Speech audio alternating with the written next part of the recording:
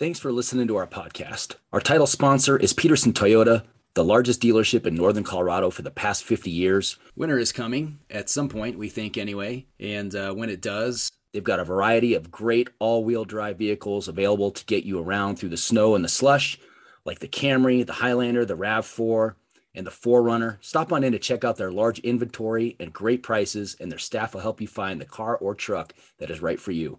If you're in the market for any new or used vehicle, please give Peterson Toyota first shot at your business. Thanks. Enjoy the show. Welcome, everybody. It's Ram Nation Radio. I'm Joel Kennel-Mesa, joined by Mike Rowe. Today, we are talking the firing of Steve Addazio on Thursday.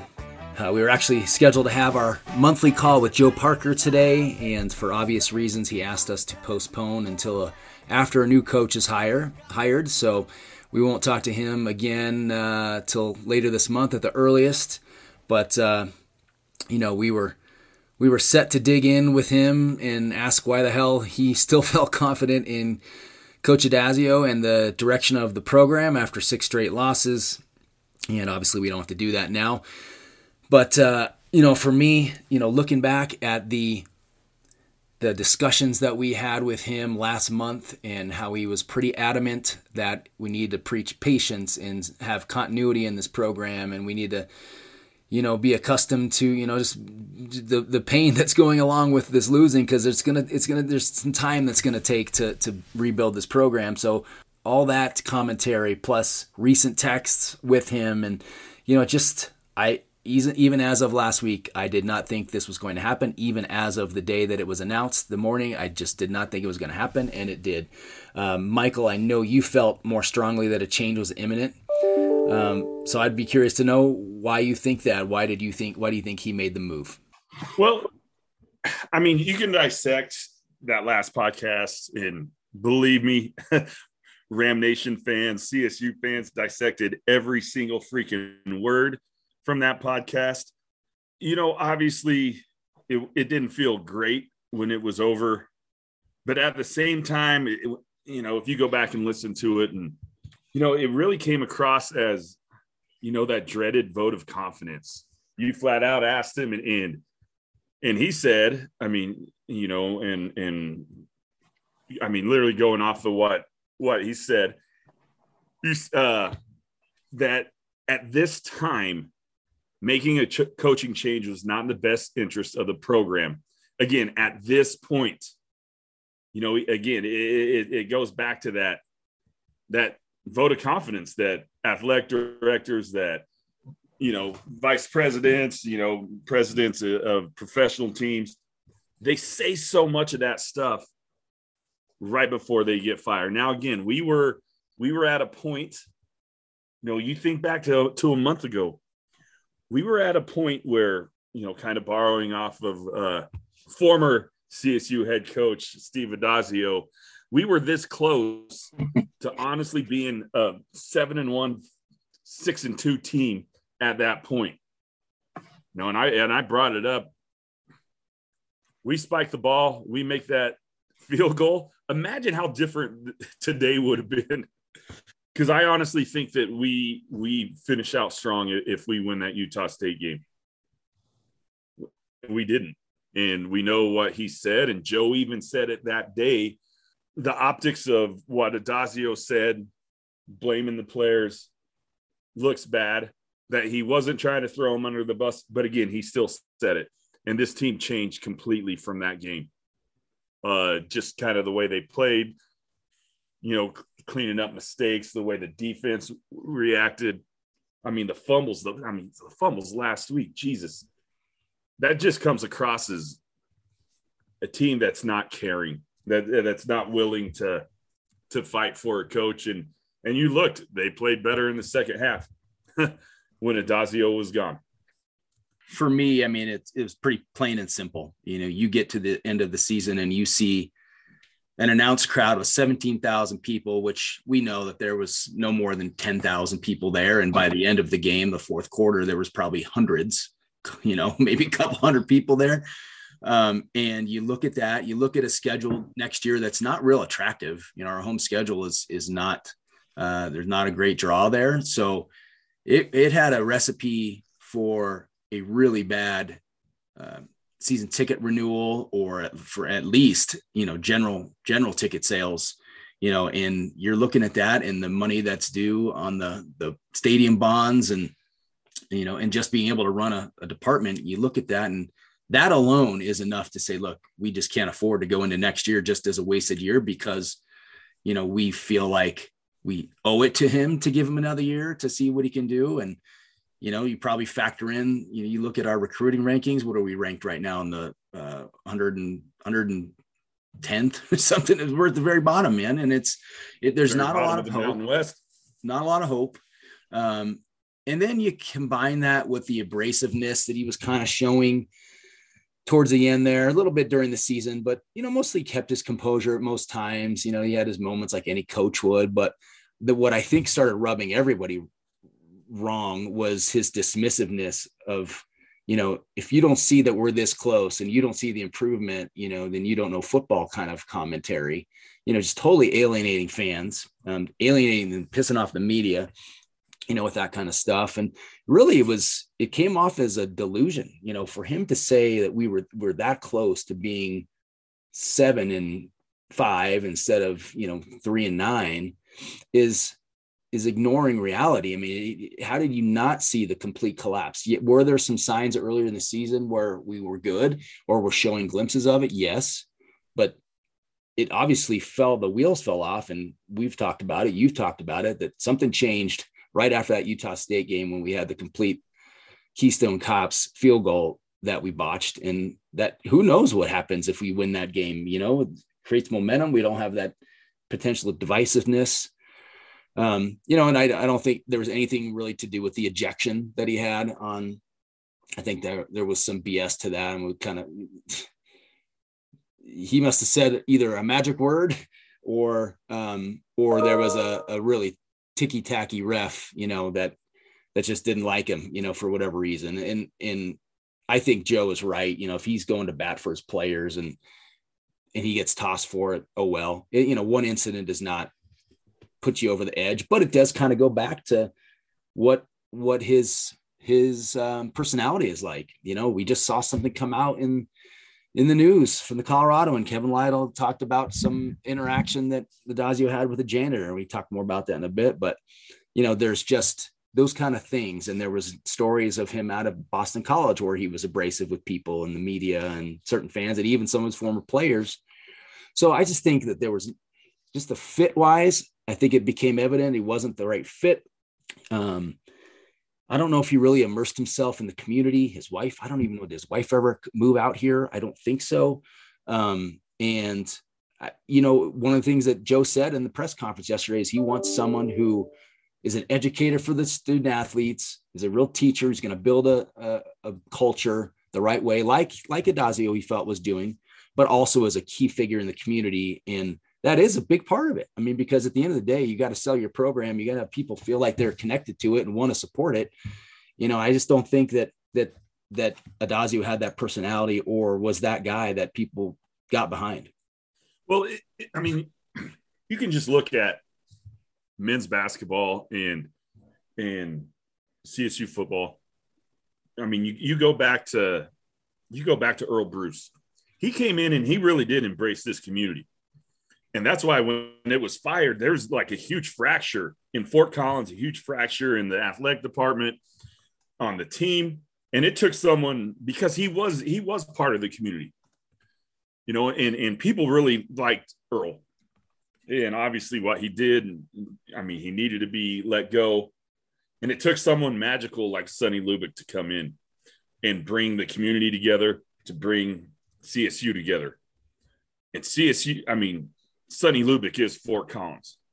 He is. He's still there. We all know and we all love Sonny. Stu Morrill, he really didn't buy into the community here. So there wasn't a huge support for Stu. You look at, McKay came in, Richie Dream Job came in. Dude, he bounced in 2 years. Dale Ayer came in. Same thing, didn't really embrace the community. we didn't embrace him. Timmy comes in and man, he's everyone's best friend in Fort Collins. Everyone freaking loved him. Everyone loved this program. Steve Fairchild, a CSU alum, came in, didn't embrace Fort Collins. I mean, that's easy to do when you're an offensive coordinator, when you're the quarterback's coach, but when you're the face of the franchise, you got to be out there. We didn't embrace him. We saw what happened with the program. Going on to Larry. I loved Larry. Great teams. He didn't embrace Fort Collins, didn't live here. Him and his wife lived in California. We didn't embrace him. Mm-hmm. Again, I loved him personally. I was very supportive of him, but the average fan wasn't. McElwain comes in, just like Timmy, all over the place, talking to everybody, everyone's best friend. Everyone jumped on him. We won. I mean, you're seeing the pattern here. Nico comes in. Everyone loves him. We're winning again. Bobo came in. Same thing. Would rather be looking at a playbook than out in the community. Doesn't get embraced. Doesn't win. Addazio comes in and just, I mean, honestly, from the start. Now, Joel, you and I were on like that first big Zoom call with him. He wasn't like trying to be lighthearted. He wasn't trying to open up to everybody. It was almost one of those things where, you know what, I have to be on this. I'm being told I have to be on this. I'll answer the few questions, say a few things. But he wasn't trying to get involved with us. I was on another one like a month later with him. Same thing, and people were asking him like specific questions, and it was almost like, why are you asking? You don't know football. Mm-hmm. Why are you asking? I think there's plenty of examples of coaches that don't have that bedside manner, that aren't great with fans and out there schmoozing. I mean, Nick Saban's not warm and fuzzy, right? But at CSU, it's a unique place where, we don't have, it is not the only show in town. We don't have a great long-lasting tradition and a history of winning and something that's going to keep fans coming back every year. You need something above and beyond. So for CSU, I see people saying this all the time, that I don't necessarily need a coach that kisses babies and, is out there in the community all the time, shaking hands. You don't necessarily need that, especially if a guy comes in and wins, people just going to support the program. But you see with Nico, what he's done in the galvanizing of the community that has happened very quickly around the basketball program. That just goes to show that's the kind of guy that CSU in particular needs. I don't know about anywhere else, but CSU seems to do better when we have those kind of guys. And, they will rally around good people in the community, good coaches, good figureheads, more so than a coach that is an a-hole and losing, or even if he was winning, the recipe is a coach that is out and being active in the community, meeting people and making people feel involved. I think that's important at CSU in particular. Well, you look at Temple, his time at Temple, Philadelphia. They care about the Eagles, mm-hmm. Phillies, Flyers, Sixers, and every one of those colleges' basketball teams in that state. And they probably care more about the Giants than Temple football. You look at Boston College, they care about the Celtics, the Red Sox, the Pats, and the Bruins. That's it. They don't care about that. So you can be an asshole and fly underneath the radar for as long as you're winning a few games, but you can't do that. You can't do that in Fort Collins. You just can't. Well, the buyout was $3 million. And I know there were boosters out there who offered to pay the buyout. CSU opted to do it on their own. They owned it. They took accountability. I like that. I'm glad they did that. And I'm glad that Joyce and Joe acknowledged the mistake that they had, bit the bullet, now. They didn't waste precious time, for another year at least, just for the sake of patience. I don't think that the $3 million was ever going to be a roadblock to this decision. Certainly not a reason to stay at another year just to drop it to $1.5 million next year. What does that mean? There's too many millions at stake to not make the move as far as ticket sales and support and donations. So, I mean, I'm glad that they did acknowledge that, because, you know, that they could easily have said, look, we just made this hire, and, you know, whether it was Joyce's pressuring or Joe's, you know, final decision, and, or if they were truly in unison, I don't know, but you have to get that Joe, if it was truly Joe's decision to make this move and he had to get buy-in from Joyce, and I credit them both for getting this done, because we didn't have a lot of hope. And even if somehow Addazio was able to turn it around next year, you know, to a 6-6, I don't see the fans getting real enthused about, you know, just a barely uptick, you know, with the program with him at the helm. So this was a big move. Did you see Mark Kisla's column? No, I didn't. I don't read him at all. Like I was telling somebody, here's how much I dislike Kisla. Like I would have loved to have seen Tracy Ringlesby beat his ass at that Rockies game when they got into it in the press box. So, and I can't stand Ringlesby. So I did not read it.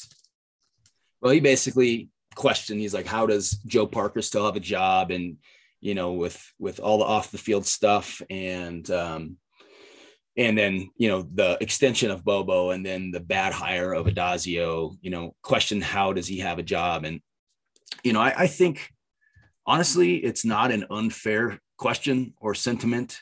You know, you look at the investigation last year on numerous allegations, which were primarily from the Bobo era and specific to football. You had the Addazios dealing with COVID that was brought under scrutiny, and some of the stuff was investigated and pretty much showed minimal, you know, issues there. That it proved out that there wasn't a whole lot behind some of the stuff. But, you know, other culture issues in the athletic department in general. We had the Anthony Hill episode.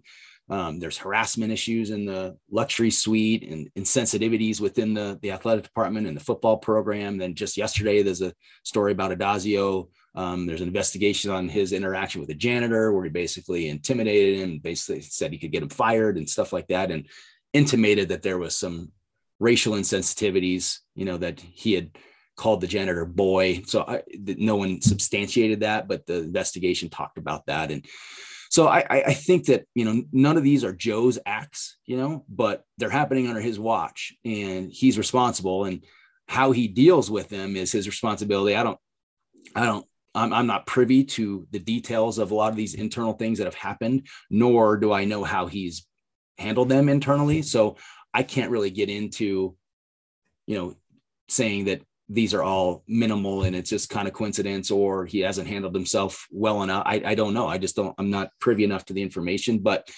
I do think it's an interesting question.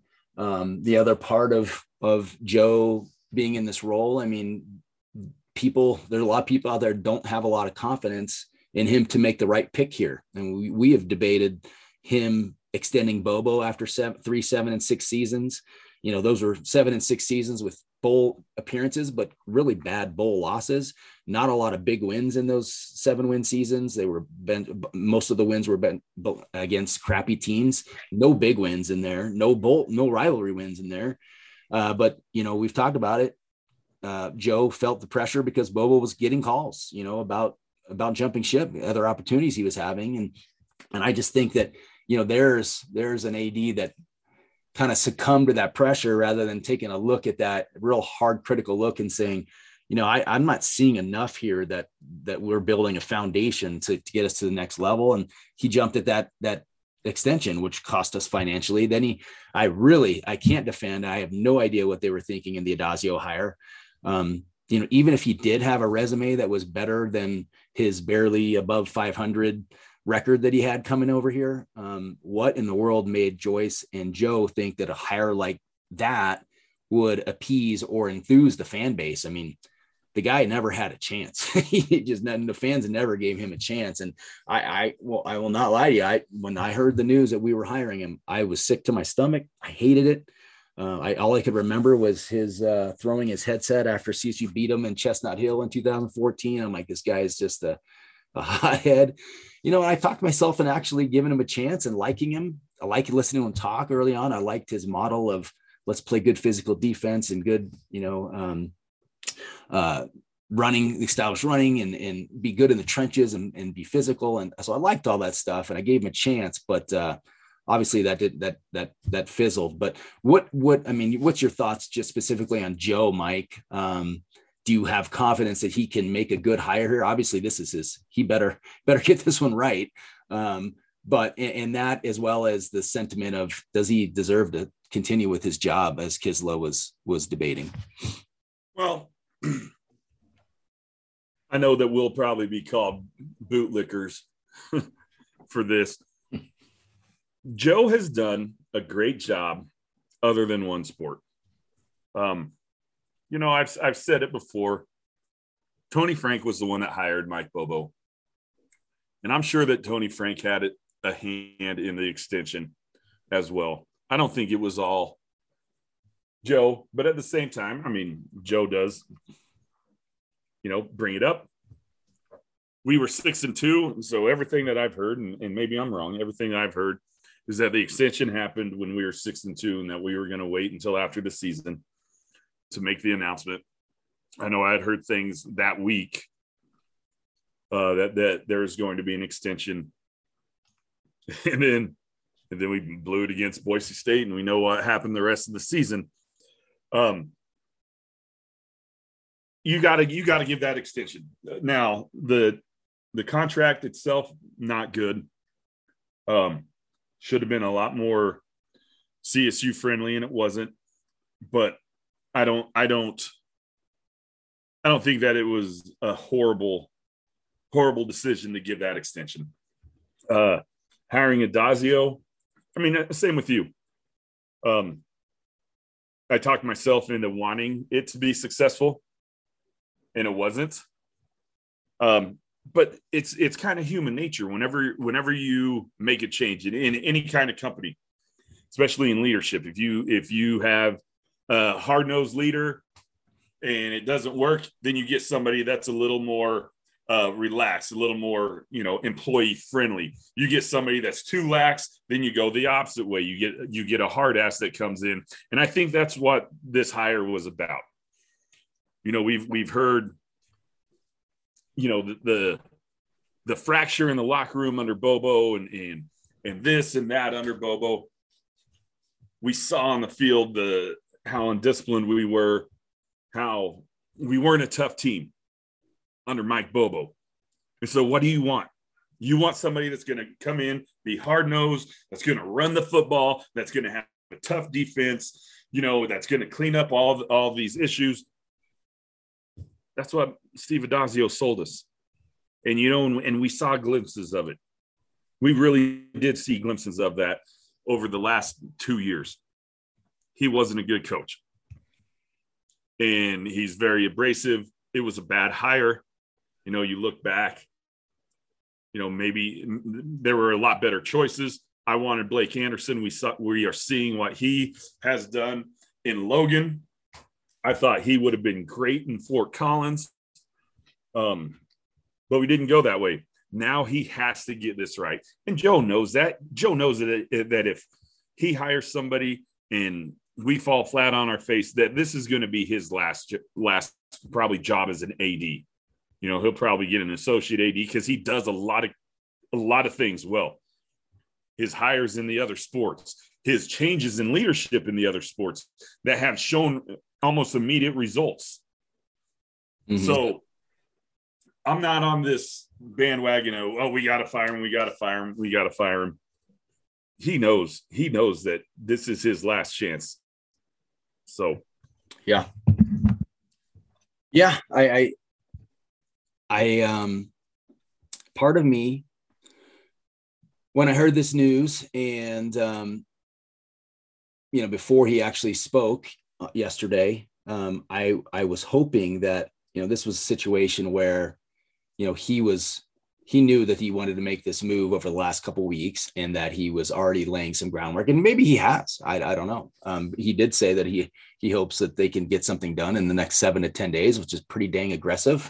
If you don't know exactly who you want, that's a lot to narrow down in a week to 10 days. But, I was kind of hoping that I had this notion, and I've seen a lot of people talk about Gary Patterson. We'll talk through some candidates a little bit later, but I was kind of had this notion that, Joe is real tight with Chris Delconte. And I was kind of hoping in the back of my mind, I built up this scenario like, hey, maybe he's been talking with Chris Delconte and talking about Gary Patterson and what kind of fit he would be. And would you suggest that a guy like that would be great in Fort Collins, from a cultural standpoint, and, creating those back channel communications with Gary to say, hey, we're parting ways with Steve. And then the next day you're hiring, you've got your next guy in place. But, part of that though is, do he wants to involve this committee, and then these committees are largely there to help with the logistics of the search and the interview process and all that, more so than narrowing down your candidates for you. But, I think it is probably smart to involve a group. I know they have an internal committee on campus as well as this search firm. But I think that there's no shortage of, I think that there's a lot better coaches out there now than there were when we hired Addazio. Don't you think? I mean, I think that the I like the names that we're hearing a lot better than I did 2 years ago at this time. So we'll talk about a couple thoughts on candidates here in a second. But one of the things I was planning on asking Joe today, Mike, was Coach Addazio, after the 52-10 embarrassment to Nevada, the season concluding loss, he had basically said, listen, this was a total rebuild, out of nowhere, just start talking about this total rebuild. Right. And said that people have no idea how bad of shape the program was in when he took over. But I was looking back at some of his comments. And one of the things he told the Denver Post was at the beginning of this season, he said, our goal is to hit this thing running and have a remarkable season. That's well within our reach. I've been at places before where you say to yourself, okay, I mean, is it realistic to stand in front of your team and say we're going to win conference championships or win a conference championship? I don't like to say things that are far-fetched like that sometimes, but in the same breath, I can tell you that I really feel like we need to have that goal of competing for this conference championship this year. So he said that at the beginning of the year. But at the end of the year, it was a total rebuild. I mean, so that's where the delusion started setting in. He had a coach that was talking about conference championships at the beginning of the season and equating his team specifically to San Jose State, who had won it last year during COVID. He basically said we could be the San Jose State of this year. And then all of a sudden he's changing his tune. It's a total rebuild. And, he just basically moved the goalposts. So, and the other thing is, yes, there is some weeding out of old players that needs to happen when you take over a program. There's people that don't buy in. There's just, Scott Patchen has said in the media that there were guys that don't love football in the locker room, and there were guys that had to be weeded out. But we ran off three quarterbacks left. And then next thing you know, Valletti gets hurt and we had no quarterbacks, and so that is a product of, you got it when you come in. Yes, you might identify a few guys you're getting out of there, but you better re-recruit the guys that are on your roster and make sure they're staying so we don't get killed in depth, which we saw big issues in getting killed in depth this year. To me, dude, he just never showed accountability for anything. It was always something else, somebody else's fault. It was what he inherited. It's not about play calling. It's about building this the right way, brick by brick. Mm-hmm. I talked about that South Dakota State loss. He literally came on and said, the players didn't know how to react with so many people in the stands. Are you freaking kidding me? And then the next week we lose to Vandy. He's like, well, playing these 8 p.m. games just isn't good for our program. Shut up. Just be quiet. Own up to it. You know what? South Dakota State was a better team, even though they've lost to 3 FCS teams this season. Tell them, you know what? We didn't have them prepared. Mm-hmm. We thought that they were going to do a little bit different on defense. They went straight base on us instead of doing multiple fronts that we thought, which he brought up later after saying, there was too many fans in the freaking stands. Own up to it. Say, you know what? We needed to make that field goal in the first half, or we needed to not settle for field goals against Vandy. We should have blown them out of the water. Not this freaking 8 o'clock. And then as it snowballed, going to the Utah State, even if the players did it, and I said it, man, even if the players did it, it's on me. You know what? I should have had my special teams quality control guy standing in front of him, telling him to wait until I gave him the signal. It was my fault. Blame yourself, even if they did run out. And if they did, then you know what? That's still on you for not freaking having them prepared for that. But then, just all the way down to being ejected. Like you said it, he either said the magic word or you had a ref that just, with a quick trigger, this rule has been in place since 2016. He was just the second coach to ever get tossed. The other one, his former offensive coordinator at Bowling Green last month in October. Okay. So that either means that they have zero respect for him as a coach, and they're like, you know what, get this guy out of here. We're not going to do it. Or he dropped a magic word. And then they just come out and say, oh, it is a total rebuild. Again, just zero accountability. I think he could have appeased a lot of people if he just came out and said, look, I'm sorry. We did not put a good product out there. It's unacceptable. It's on me. We're going to fix it. We got to figure out a way to fix it. But there was every day there was a new excuse. And yes, there was some validity to the injuries this year. We got hit hard in some spots, but I've never seen a coach openly day after day talk about the injuries being a factor with why we're losing. I mean, at some point that starts getting ingrained with the players. You give them that excuse, and that's why coaches say, hey, it's a next man up thing. Injuries happens to everybody. Everyone's getting injured, but with him, it was a crutch. And yeah. And as true as it may be, you don't hear a lot of coaches talking about that. And then even after, what about when he was just in the last couple of weeks he talked about howdy doody, Troy Calhoun, he's like, well, if you don't believe me, the coach across the field was telling us what a good job we're doing. Well, okay. Some nice platitudes from the coach that just whipped your ass on your own field. Hey, you're heading in the right direction. That's the validity that we're supposed to hang our hat on. Yeah. That it started just getting absurd, I think. And all that being said, I actually found myself starting to feel bad for him a little bit. I don't think he's as bad of a guy as everybody makes him out to be, but he honestly didn't have a chance. Like, he didn't have a chance with me. I came around, but at the beginning, he never had a chance with most of our fans, and most of our fans never got on board. Not even when we evened at 3-3, people were not believing, and there was a lot of people that didn't. He came here during COVID, had to deal with that and all the allegations that started happening with him around that. There was an investigation right off the bat. It was mostly into Bobo's program that kind of trickled into his early days, so that's his first impression of coming to CSU from across the country, dealing with the media that was basically out to get him, a fan base that never really welcomed him, and that was kind of his impression of this program, the city, and the media and everything. And he had 4 games canceled last year. So he got only 4 games in. That's a tough way to build your, start off your tenure and to build a program with that minimal amount of games. But at the end of the day, he had inexcusable performances and losses. And I'm not even counting, like you said, the South Dakota State game. You can even almost ignore that one, even though they did have 3 FCS losses this year. But Vanderbilt, no way you should lose to a 2-10 Vanderbilt team at home ever. You lose 6 straight to end the season. You weren't even competitive in the border war against a bad Wyoming team, dude. The Wyoming started 4-0.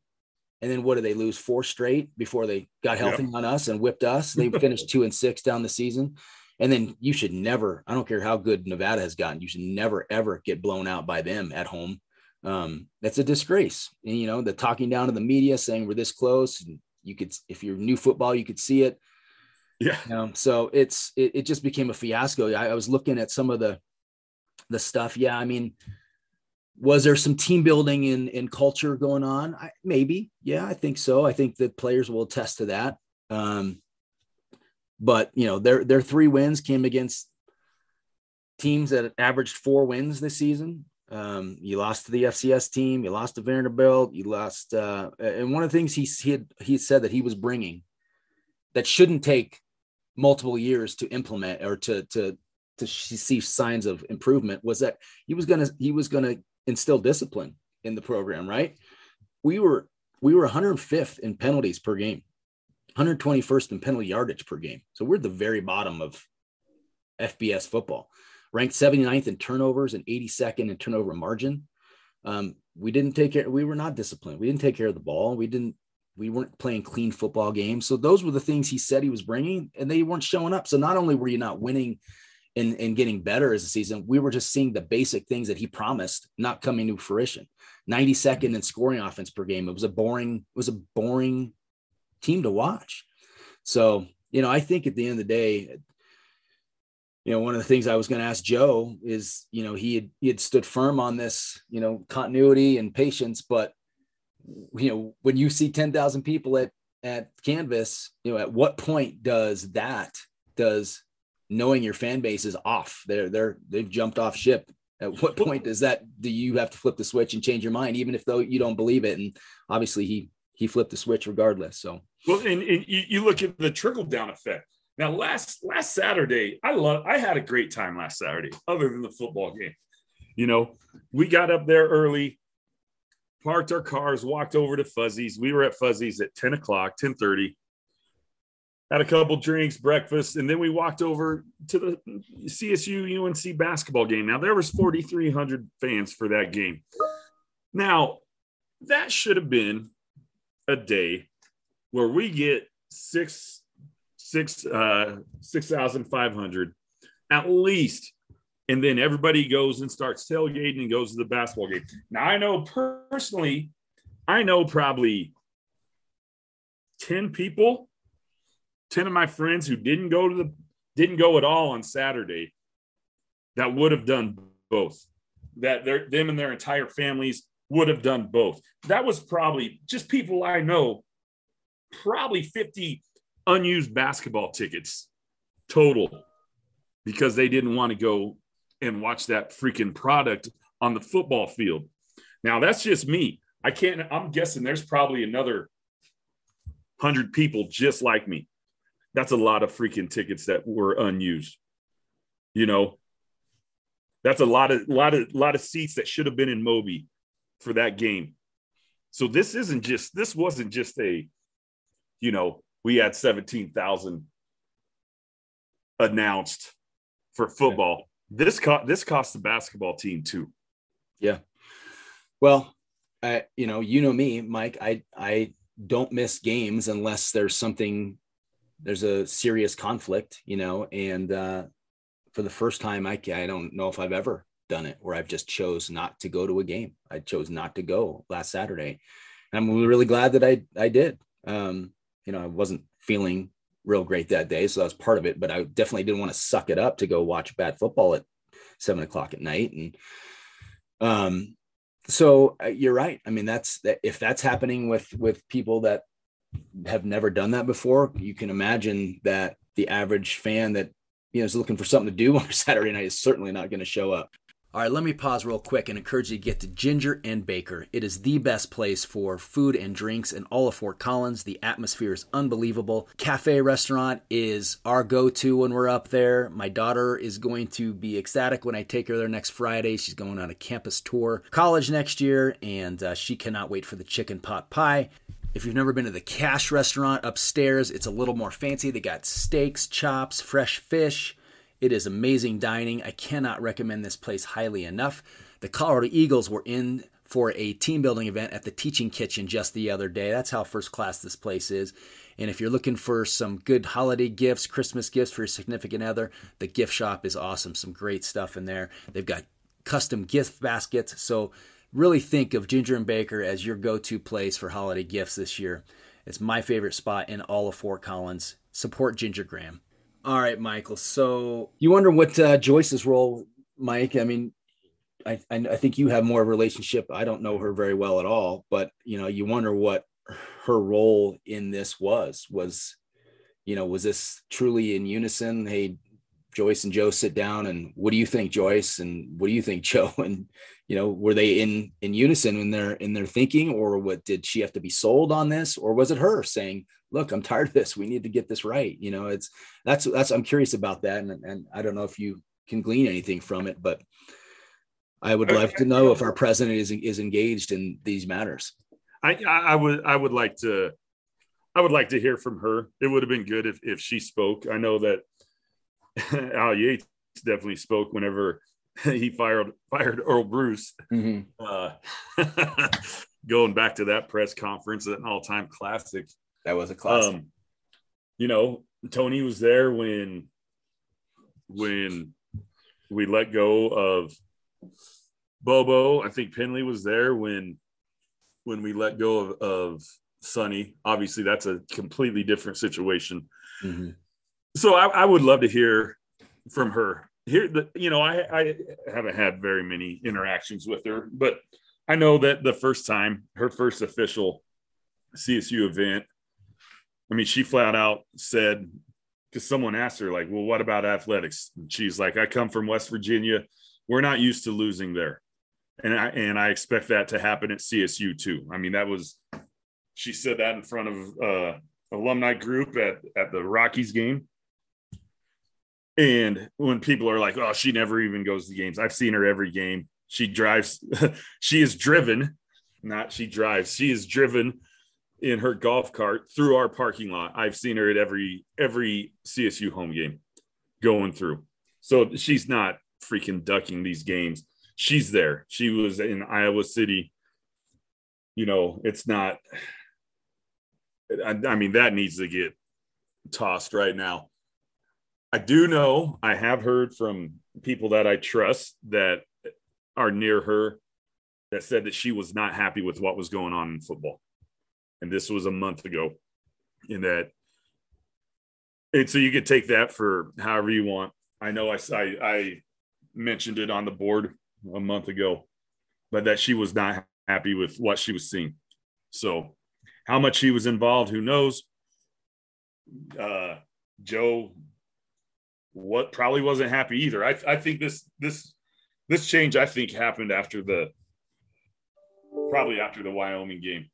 I honestly think that was just seeing some of the interactions during the Air Force game that next week. It kind of felt like, yeah, this is coming to an end. So I don't know. It would be interesting. I'd love to have her on. Personally, I think that it would be great for her to answer so many of these questions that Ram Nationers have for her. All right. Well, let's talk about candidates. I mean, the one everyone's talking about and has been the case for the last three, I guess the last two searches, and now this one is going to be Tony Alford, former running back at CSU. He's wanted the job both times. He's been declined both times in favor of someone else. I know that after this last one, when they hired Addazio, I saw him, he just basically just kind of stops replying to all things CSU. But I saw Terry Fry had written a story mentioning Tony, and it showed a picture of them in the Freedom Bowl. And he says, I'm not really talking Colorado State these days, but that picture brought up some good memories. But, that just goes to show you there's some damage that's been done. So I don't know if he would still be interested. You would think he would. I mean, it's chance to come home, probably double your salary at least, but what, from a standpoint of a candidate, are you a fan of him? I know we talked about this a little more than a year ago. At some point, CSU, I'm trying to figure out how to word this. If you're going to hire a person of color, he's our best choice.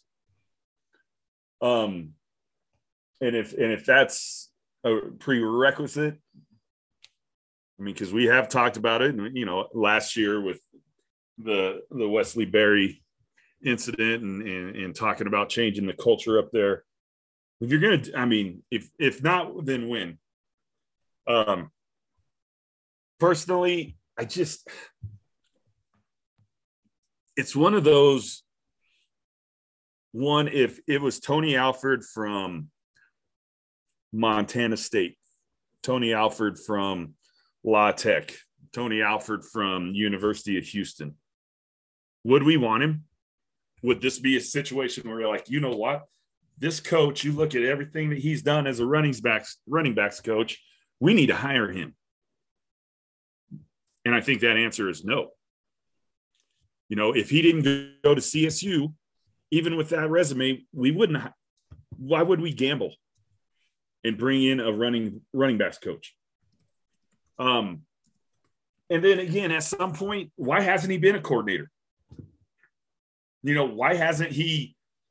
I mean, he started off coaching at a lower level. I think he was at FCS team for a while. Why not take a head coaching job there? If you really want to be a head coach, why not take a coordinator job at a G5 school?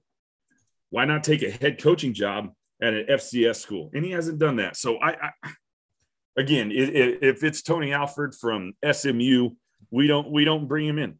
We don't even consider him.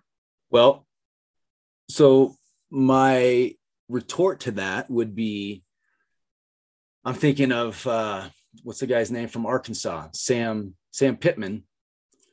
Now, has he ever been more than an OL coach, an offensive line coach? I don't think so.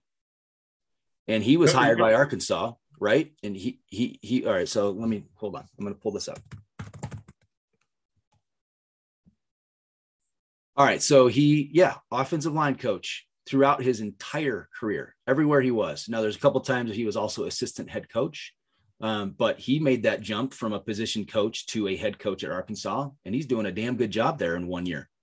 So he is, but he also had time at Arkansas. You know, he was there for 3 years at Arkansas with I can't think of him. The guy that was at Wisconsin, Belemi. He was there for 3.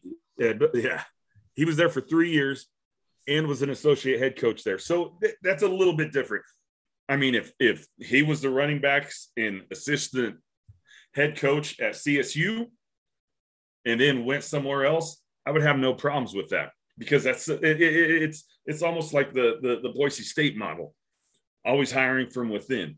So to me, that's almost an in-house hire. Well, I don't know if that necessarily matters. I mean, right now, Tony is the assistant head coach at Ohio State. He's been that for the last 6 years, assistant head coach, running backs coach.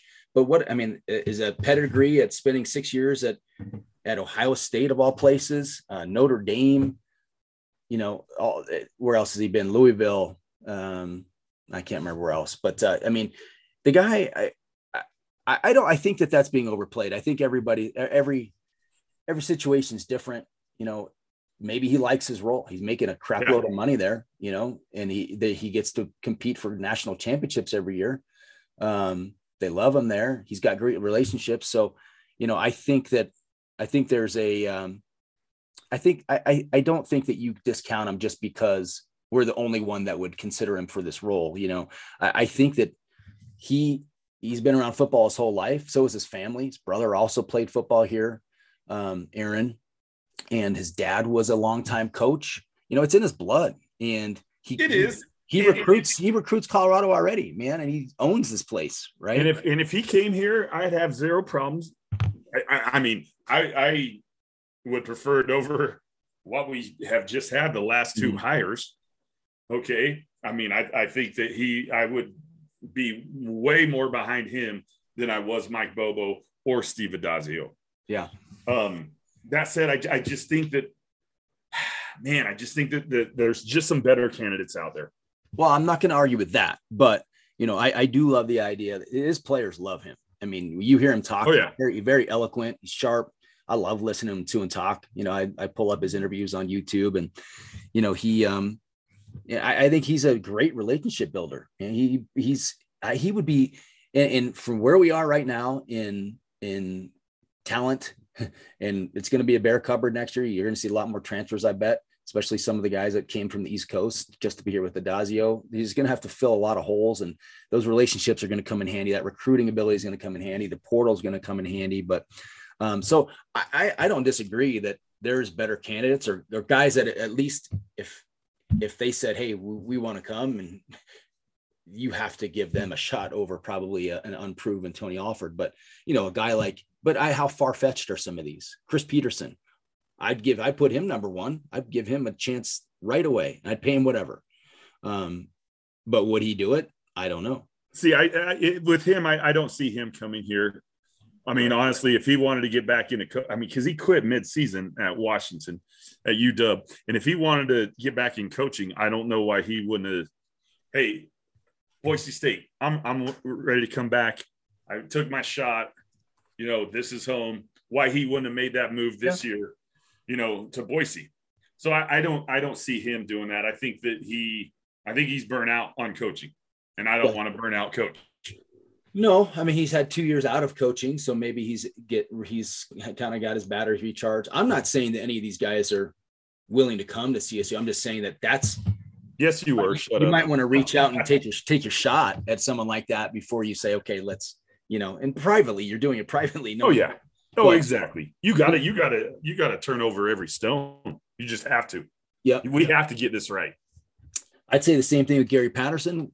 Would he come to a CSU? He probably will have some other P5 opportunities, I would guess. But, there's an opportunity that, he's 100% fulfilled the blueprint of what CSU is trying to do. I mean, he took a team from the CUSA to the WAC to the Mountain West to the Big East to the Big 12. I mean, he's taken them to 5 different conferences because they've excelled. He's got all those ties into Texas recruiting. Wow, would that be amazing? Is he the right personality? I was always liked him, but I don't think he's an Addazio type. But I don't know. I think that, and he's a guy that kind of followed the Lubick model of coaching, in relationships. So he would be right up there for me. And I think you take a home run swing at those couple guys just to see. And if not, I'm good with Tony. I like Gary Patterson for exactly what you said. TCU, when the Southwest Conference split up, they were kind of the oddball in the WAC. And then with all I can't even remember that coach who left to go to Alabama that was fired a little before he even coached at Alabama. He took over that program and they weren't good. You got to remember, LT was the one of the running back there. They came to Fort Collins and we kicked their ass, but he got him to a bowl. He got him to a bowl in the WAC. And then whenever the Mountain West split and didn't bring them with us, huge mistake then, they went to Conference USA and then dominated Conference USA. And then they came to the Mountain West and then dominated the Mountain West. And they were going to go to the Big East, and then, no, we're not. We're going to go to the Big 12. He did that. He won in the WAC. He won in the Mountain West, and he has won in Conference USA, and he has won big time in the Big 12. So I'd have no problem bringing in a guy like that who still wants to coach. He was still coming in and helping out the new staff, Jerry Kill and those guys. I mean, whenever they made that decision at TCU, he was still in the building. He didn't come in with a, flamethrower and torch everything down. He helped them with the transition. I mean, to me, that's kind of a stand-up guy right there. And so, I would love to have him. I mean, to me, he's my favorite choice for this. And again, pipe dreams, if we hire him and bring in Tony to be the offensive coordinator, that's the pie in the sky. What wouldn't happen if it did? Oh my gosh, I'd buy 10 season tickets. I do like the fact of, I do like the thought of bringing in guys that tie in some of our past back when we were successful. Matt Lubick has had success as an offensive coordinator. I thought he was a fall guy, which is BS at Nebraska this year. Billy Gonzalez is available now. What about James Craig? Does he have a job since being let go of LSU? So there's guys out there that have performed at really high level programs that have ties here that I would love to just kind of have that tie. They're not just token, they wouldn't be just token hires, but they actually are good at what they do. And they would also kind of tie into that, the good old days when when we had something special here, and they could bring back some of that culture and, that mentality. But all right, just let's run through a few of these and, in a few words or less, just so we could talk forever about these, but I want to get your thoughts. What about Bronco Mendenhall? No, nope. Not a fan. I wasn't a fan of his at BYU. I thought they underachieved big time there. And honestly, he never did anything for me at Virginia. Yep. Tom Herman would be nice, but it's pretty apparent he's not gonna jump back into collegiate coaching. He's making $12 million over the next 2 years, so he's not going to take a $4 million pay cut to come to Fort Collins. Right, right. What about? I saw this in I don't remember what story it was in, but Mark Helfrich, the old Oregon coach, who he had 11-2 or 11-2 season, a 13-2 season that went to the national championship game. Then they went 9-4, and then they went 4-8, and he was fired. And he has not been in college coaching since then. That was 2016. Then he went to the Bears for a couple seasons, Chicago Bears, as an analyst, and then he now he's with Fox Sports. I don't know why he's out of coaching, because he had a pretty good career, and then even his one stint as a head coach was not bad. He had one bad season.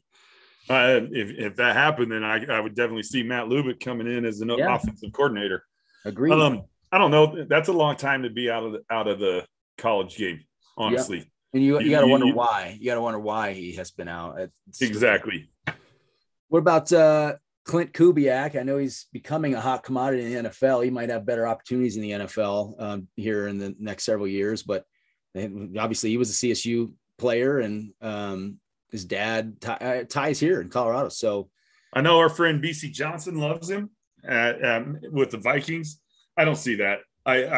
He's never recruited. He's always been in the professional game. I see him being a head coach for an NFL team in the next 5 years. So I don't see that.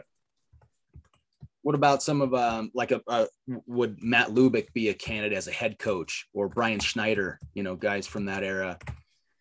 Schneider, I'm kind of curious what happened in Seattle. He quit in the middle of the year last year. Was it last year or the year before that? It was the year before. I think he's back though.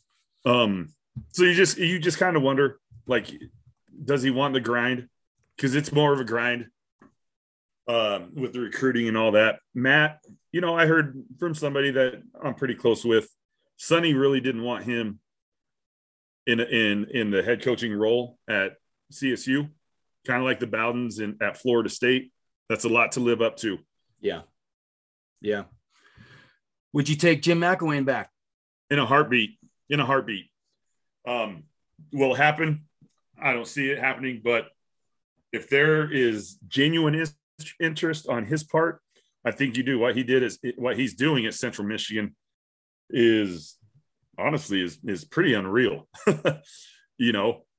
So, yes, I would take him back. He knows the area, knows the community. I'd still take Patterson first, though. Yeah. What how about remember when Irv Brown asked Paul Kowalczyk about Dave Logan? Paul Kowalczyk was like, "Is this a serious question, or is this awful?" We know that he recruits Colorado very well. He does. I'll say that about Dave Logan. He's always recruited well, whether he was at Chatfield or at Mullen or at Cherry Creek. We don't need to recruit players at Creek. They're all bred from within, buddy. Yeah, right. All right. I got to go. All right, bud. Awesome talking. Yep. Sounds good, buddy. Finish out. All right. See you later, bud. Later. All right, so just reading through a couple of the other names that have been thrown out there. You got Seth Luttrell, North Texas head coach. Jeff Choate, he was the Montana State coach for years, did well there, was hired away by Wyoming, I believe, and then and now he's the Texas defensive coordinator. Let's see who else here. Alex Grinch, USC defensive coordinator. Graham Harrell, USC offensive coordinator. That would kind of bring the air attack offense to Fort Collins. Interesting one, Sean Lewis. It's amazing with this young guy. I think he's 35, 36, 30, something like that. At Kent State, what he's done there is ridiculous, because that's a perennial bad program. And for the last couple of years, they've had the best offense in the country. They are playing in the MAC championship game this weekend. Only problem is no ties again to the West. So that probably for me would knock him out. I've seen Jeff Traylor from UTSA on the list. The guy's making $2.8 million. That is shocking to me that UTSA has become a better football program than CSU, where they're paying their head football coach $2.8 million. I mean, he's basically put together two pretty good years. They had a really good year this year, and turned that into a nice payday. But I don't see him leaving there to come to Fort Collins. Jay Hill, the Weber State head coach. Josh Gaddis, Michigan offensive coordinator. Brett Vegan, the Montana State head coach, where my son goes to school. He's done a heck of a job there. Kevin Wilson, he was in the mix last time. I'm not on him.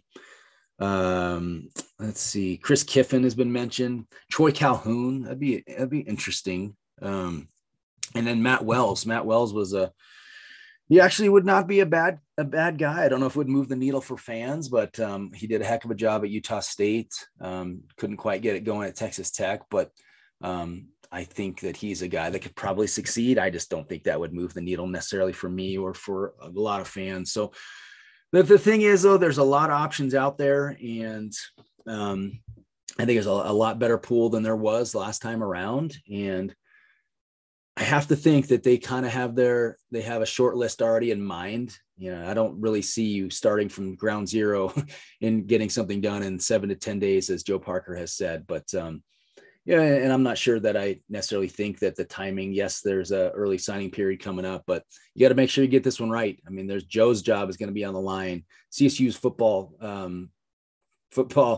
livelihood is on the line here. You mess this one up and we're just in the tank probably forever, it seems. So anyway, it's a good day. Yesterday was a good day. I didn't feel a lot of confidence that this program was going to turn around.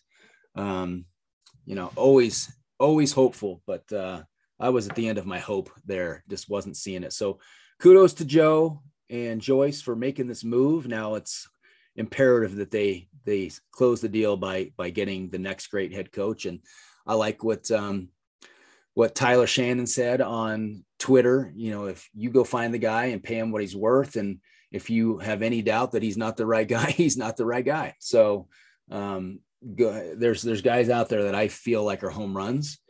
Can we land them? I don't know, but I'd like to see us swing for the fences, and barring those two guys, a couple, 2 or 3 guys that I think that have vast head coaching experience that have really excelled.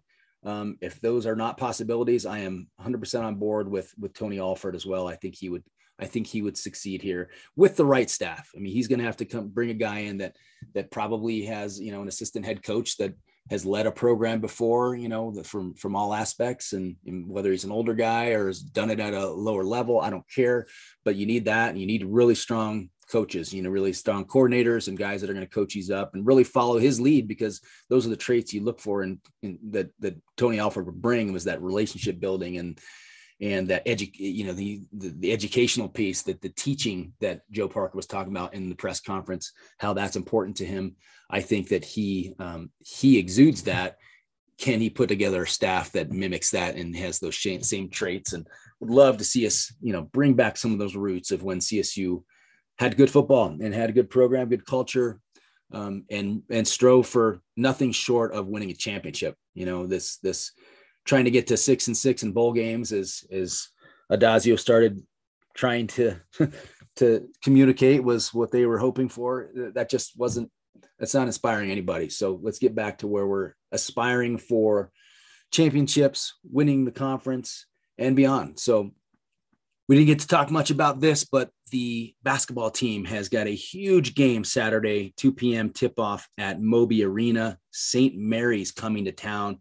This team is good. I mean, they've got wins over Notre Dame, Oregon. They barely lost to Wisconsin in a championship game in a tournament in Vegas.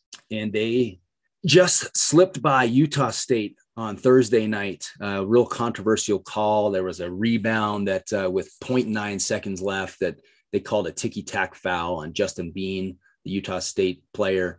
And it was 80 feet away from the basket. So St. Mary's got a 1-1, made the free throws and won the game with no time left essentially. And, afterwards in the handshake line, things got a little chippy between St. Mary's coach, Randy Bennett, and Utah State coach, Ryan Odom. I don't know what sparked it, but his behavior was bizarre to say the least, kind of went out almost taunting the fans, pumping his fist, looking at them, and as he went into the tunnel. And not a real cool moment, I don't think, for a head coach of a university. And I'm hoping that CSU fans give him a warm welcome at Moby Arena on Saturday. That's going to be a big one. That's a lot of implications on that. That'll at the end of the year, will be a resume builder if you can win that one. So big opportunity for CSU. It's probably the biggest game that CSU has had at home in quite a bit of time, probably since the 2013 season, I'm guessing. But St. Mary's 8-1 this year, CSU 8-0. So hopefully you have plans already to be there. If not, get your tickets. There's probably only a few left. I think they're expecting it close to a sellout. It is going to be raucous, and I cannot wait. Cannot wait for basketball. All right. Thank you, everybody, for listening. Appreciate Mike Rowe for spending time during his 1 hour of his break there at school. And I want to remind you about Mighty River Brewing Company. My buddy Dan Miller, the owner, he's been pretty dejected this year about the trajectory of football. And so he will be glad to serve you up some beer. Go celebrate with him. They got 15 beers on tap. Autumn River Pumpkin Ale is a good one. Great fall beer. $5 beers Mondays and Tuesdays. Brewery bingo with prizes of free beer, coupons, gift cards. They got Pizza Vino next door, and they've got food trucks regularly throughout the week. So stop in and say hi to Dan Miller. He's a longtime Ram Nationer. He's a great guy. He's got a great business. Show Ram Nation on your phone. Get $1 off your beer. Support these guys. You will love it. All right. Thanks, everybody, for listening. It is a good day to be a Ram. Have a great rest of your week.